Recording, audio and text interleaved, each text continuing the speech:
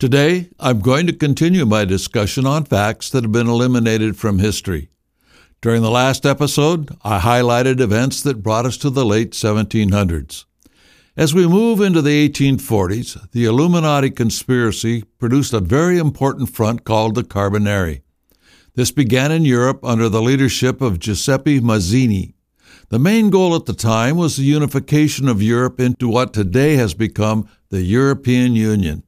Centralizing Europe was a major victory, with the end goal being a one-world government. This was also the goal of the Communists, as outlined in the Communist Manifesto. When researching much of history, you begin to connect the dots and see how many things intertwine. For instance, while the membership of the Carbonari and Communist leadership were separate, their roots all led back to the Illuminati, with their overall goal being a one-world government. The Carbonari, like other secret societies, morphed into different entities. The Young movement was a direct offshoot from the Carbonari and played a major role in the early 1800s. Their overall goal was to transition independent sovereign states into a centralized union, much like what happened with the European Union. In the United States, the Carbonari had its own branch called Young America. The slogan of Young America was Manifest Destiny. Many thought that it meant America's destiny was to build the United States across the continent from ocean to ocean.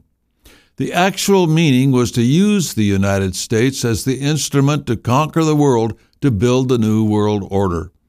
They envisioned using the American armies to acquire the Western Hemisphere, then Europe, and beyond. This seems rather ambitious, looking at the policies back then. However, considering America's entangling alliances over the past 2 centuries, the overall agenda seems to be inching its way forward. Now, this information is difficult to encapsulate in one segment. I highly recommend getting my book to find out for yourself the details of the interactions between the Carbonari leaders and the Young America leaders. Today, I will highlight 2 of those individuals you will not hear about in history class. The first is George Nicholas Sanders. He is one of many who had considerable influence within the Democrat Party, but his loyalty always remained with the Carbonari.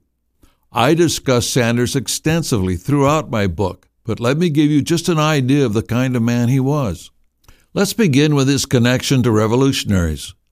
During the French Revolution of 1848, he fought alongside the Communists in the Paris barricades. It was because of his connection with the revolutionaries that he was later able to arrange a dinner at the future President James Buchanan's residence in London, who was the U.S. ambassador to Great Britain at the time. Those in attendance were Communist and Illuminist radical leaders such as Mazzini. There, Sanders called for the assassination of Napoleon III and would work behind the scenes in Canada with the Confederate commissioners during the Civil War. You see, Napoleon III was a Carbonari member. He used them so he could come to power in France and then shunned them to rule on his own. The Carbonari resented him for it, but failed in their attempt to kill him. By the early 1850s, Sanders became a leader of Young America, the progressive faction of the Democrat Party. He was also editor for the Democratic Review. This newspaper acted as the mouthpiece for the Young America movement within the Democrat Party.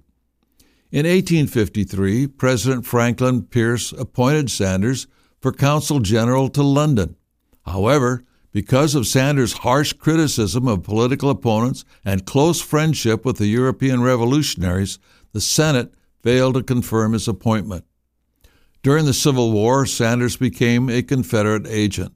Just like he was behind the scenes in the Napoleon assassination attempt, the same can be said for the Lincoln assassination.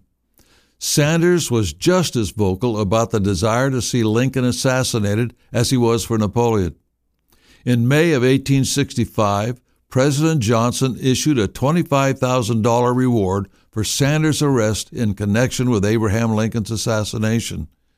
It is no surprise, however, that the charges against him were conveniently dropped.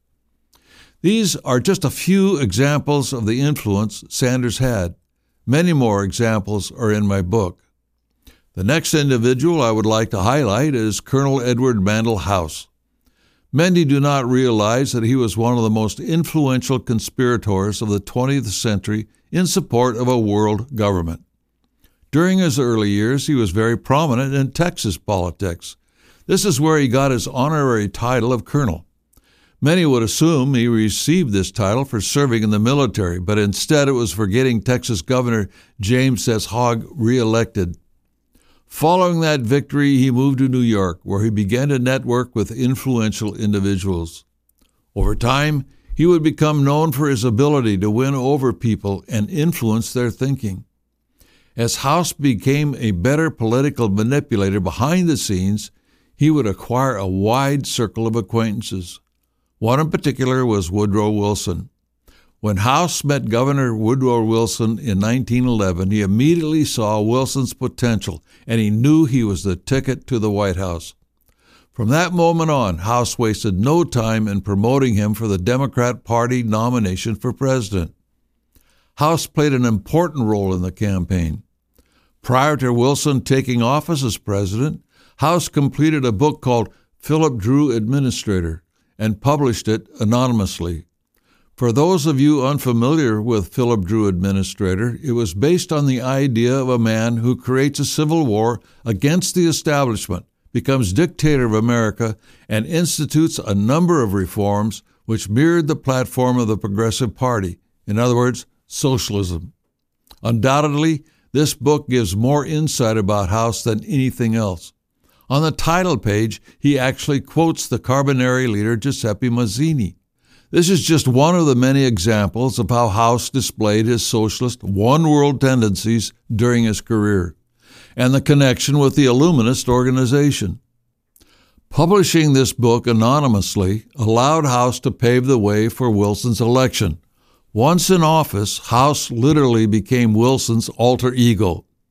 House was often seen publicly with Wilson, but rarely identified to the audiences. He was just there. World War I broke out about a year into Wilson's presidency. Because of the war, House had President Wilson send him to England. He was to act as Wilson's personal representative. This is where the international influence of House began to take shape. House worked with the English and constantly promoted America's entry into the war.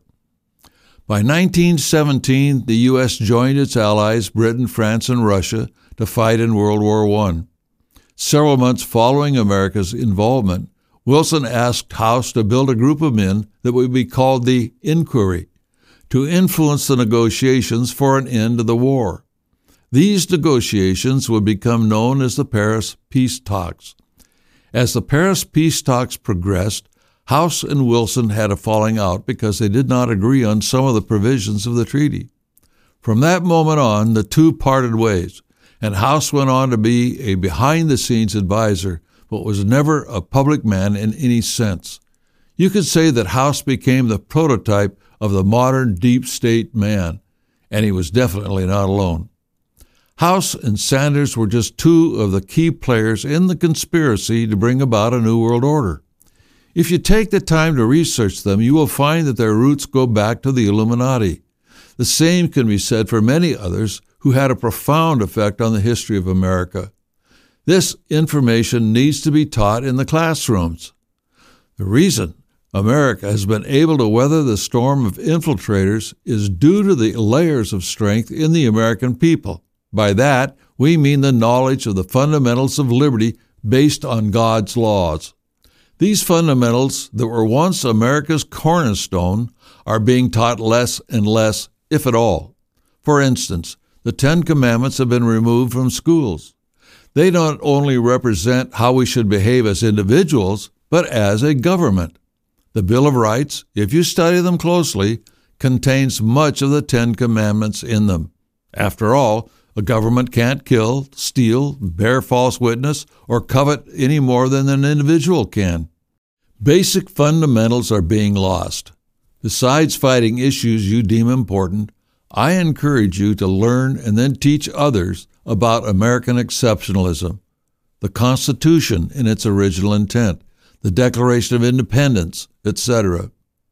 The battle to create understanding is never ending.